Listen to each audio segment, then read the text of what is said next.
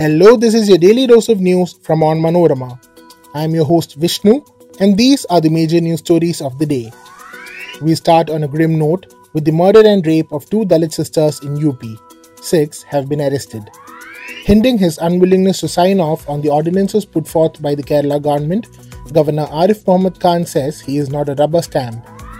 In the solar scam, the Kerala High Court asked why politicians were being excluded from the sexual assault case. Alapura Kapiko Resort demolition gets underway. 2 villas to be raised today. 2 more witnesses turned hostile in the Madhu lynching case. Let's get into the details. 6 men were arrested on Thursday in connection with the alleged rape and murder of 2 Dalit teenage sisters at Lakhimpur Kheri in UP.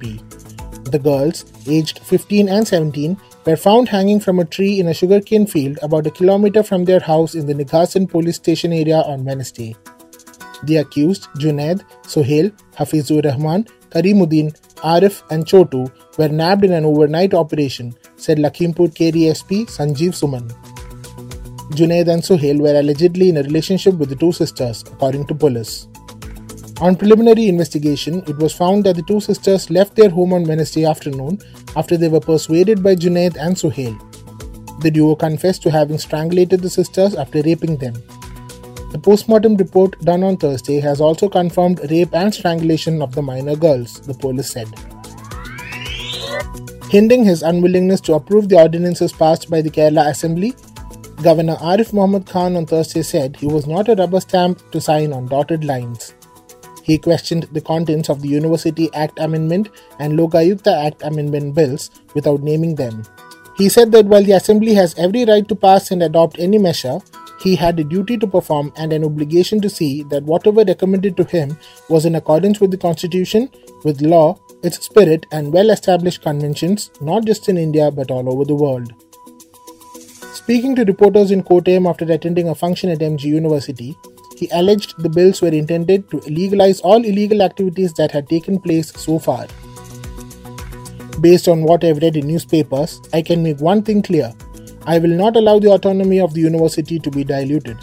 I will not allow executive interference in the university, which means the government is trying to take the power of university appointments into its own hands. This is not possible. It will result in the erosion of autonomy, the governor said. Calling the concept of autonomy sacrosanct, he said he cannot allow a mechanism to be adopted whereby it can be used to appoint underqualified and unqualified relators of those in power or relators of personal staff of those in power. The Kerala High Court on Thursday sought explanation from the CBI and the state government for excluding politicians from the sexual abuse case filed by the accused in the solar scam. The court asked the probe agency and the state to file their replies within 2 weeks. The High Court intervention was based on a plea filed by the survivor. She alleged that only 4 accused were listed in the case currently and that 14 people, including politicians and officials, were excluded from the case. She said the investigation refrained from including high-profile individuals who sexually exploited her. Though 6 cases were registered by the CBI, only 1 report has been submitted. The CBI took over the investigation into the separate cases of sexual abuse in August 2021. Congress leaders Umman Chandi, K.C. Venugopal, Haibi Eden, Adur Prakash, former Minister A.P. Anil Kumar and BJP leader A.P. Abdullah Kuti are the accused in 6 different cases registered over sexual abuse charge. The cases against 6 leaders were registered over the past several years and investigated earlier by the crime branch of the Kerala Police.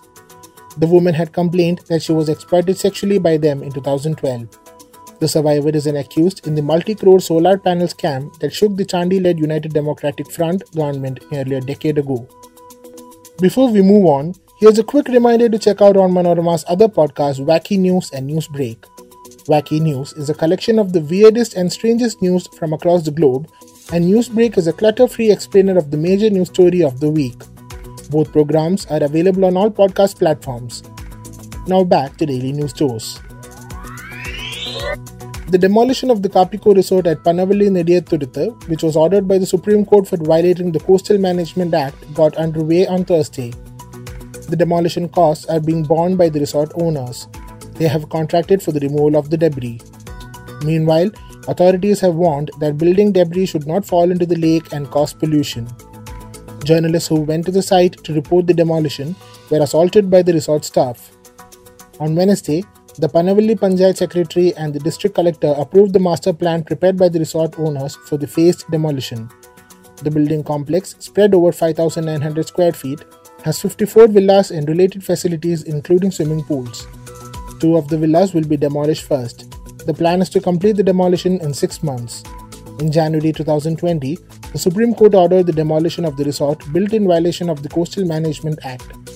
Demolition was delayed due to the COVID-19 pandemic.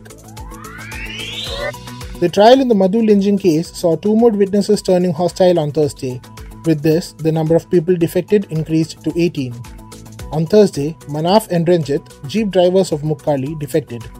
They are the 31st and 32nd witnesses in the case. Ranjit said that he did not know Madhu and did not see him being beaten.